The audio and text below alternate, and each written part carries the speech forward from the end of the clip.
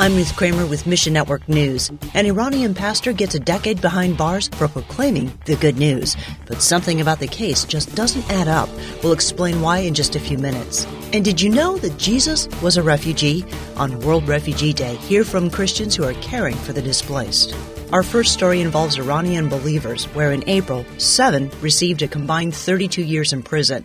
2 women, both leaders in small house churches, will each serve 6 years. Todd Nettleton with the Voice of the Martyrs USA says the most significant sentence came against an ethnically Armenian pastor. Anushavan Avedian, sentenced to 10 years in prison. He just turned 60, so that would put him in prison until he's 70. And then they added on to the sentence 2 more years of really what I would call internal exile. Basically, he cannot live in the city of Tehran, the capital city where he lives, and he's being sent to a very isolated, rural part of the country, far away from his family, far away from his home. The other 6 Christians had all converted from Islam, but Iran views Armenians as Christians already. So it's not a crime for an Armenian person to be a follower of Christ. In fact, it's kind of expected that they would be. So the fact that this is an Armenian pastor who was sentenced for propaganda contrary to and disturbing to the holy religion of Islam, that's a significant part of this case, and it's one of the things that raises questions. Ask God to encourage and strengthen these believers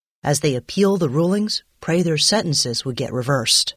Next, U.S. Secretary of State Anthony Blinken has called for an independent investigation into the killing of a Palestinian Christian and journalist. Her death caused international outrage last month. Several media sources and rights groups blame an Israeli gunman, but the Israeli government says it hasn't reached a conclusion about what actually happened. The incident took place in Palestinian territory, says Jack Serra, president of the Bethlehem Bible College. Just imagine a crime will happen in somewhere in the borders between Canada and the U.S., and then this is on the U.S. side, it would be only done by the country or by the ruling government that is on the ground there. Sarah encourages listeners to visit Palestinian territories and see the conditions for themselves. Few tourists spend more than 5 hours on this side of the wall, but that's the focus of the Christ at the Checkpoint conference recently held at Bethlehem Bible College. What we're asking people is to really see the Palestinians and the Israelis in the same lens, using the same criticism they use against the Palestinians towards the Israelis.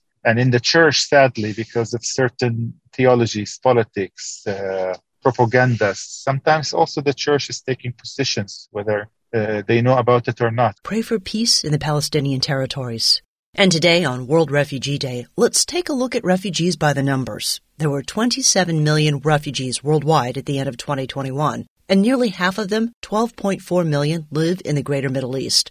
Gospel workers in the Middle East, North Africa need a little help caring for the refugee population. Fatin Al-Faraj of MENA Leadership Center says, we try to prepare the leaders in the MENA region and equip them to understand and know how to deal with refugees, to effectively minister to the refugees by understanding the trauma and the effects of the trauma. Refugee camps now host multiple generations of displaced peoples.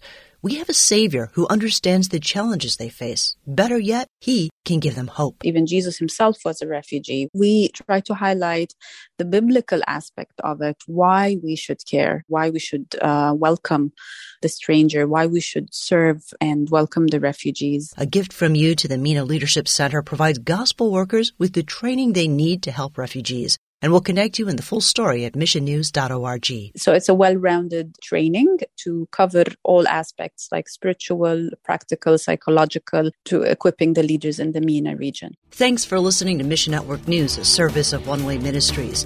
We're listener-supported by people just like you. So by giving to Mission Network News, you enable us to keep the stories of God's kingdom coming. So join us here on Facebook, Twitter, or Instagram. You can also find us on Alexa, iTunes, or TWR360. And together, the Great Commission happens. Look for links at missionnews.org. I'm Ruth Kramer.